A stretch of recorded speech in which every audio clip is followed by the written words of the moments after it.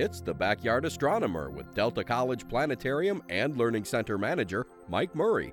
The planet Venus has reclaimed its dominance in the eastern sky before dawn as the morning star. Rising nearly 3 hours before the sun, Venus is currently at its maximum brilliance. It's the brightest celestial object to light up the sky after the sun and moon, visible almost all the way up to sunrise. The best time to look will be about an hour before sunrise, when Venus shines like a bright white beacon low in the east. It appears so bright, in fact, that it's often confused with an aircraft, searchlight, or even a UFO.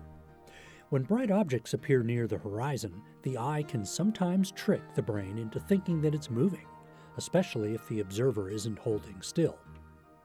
Another common effect is to see Venus changing colors. This can happen when there's a lot of dust, pollution, and turbulence in the atmosphere, because it can jumble the image around.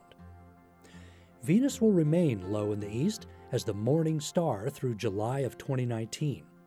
It won't get much higher because Venus orbits closer to the sun than we do, and that keeps it close to the sun as seen from Earth. In a telescope, you can resolve Venus into a tiny disk that will go through phases like the moon. Right now, it will appear as just a sliver called a crescent phase.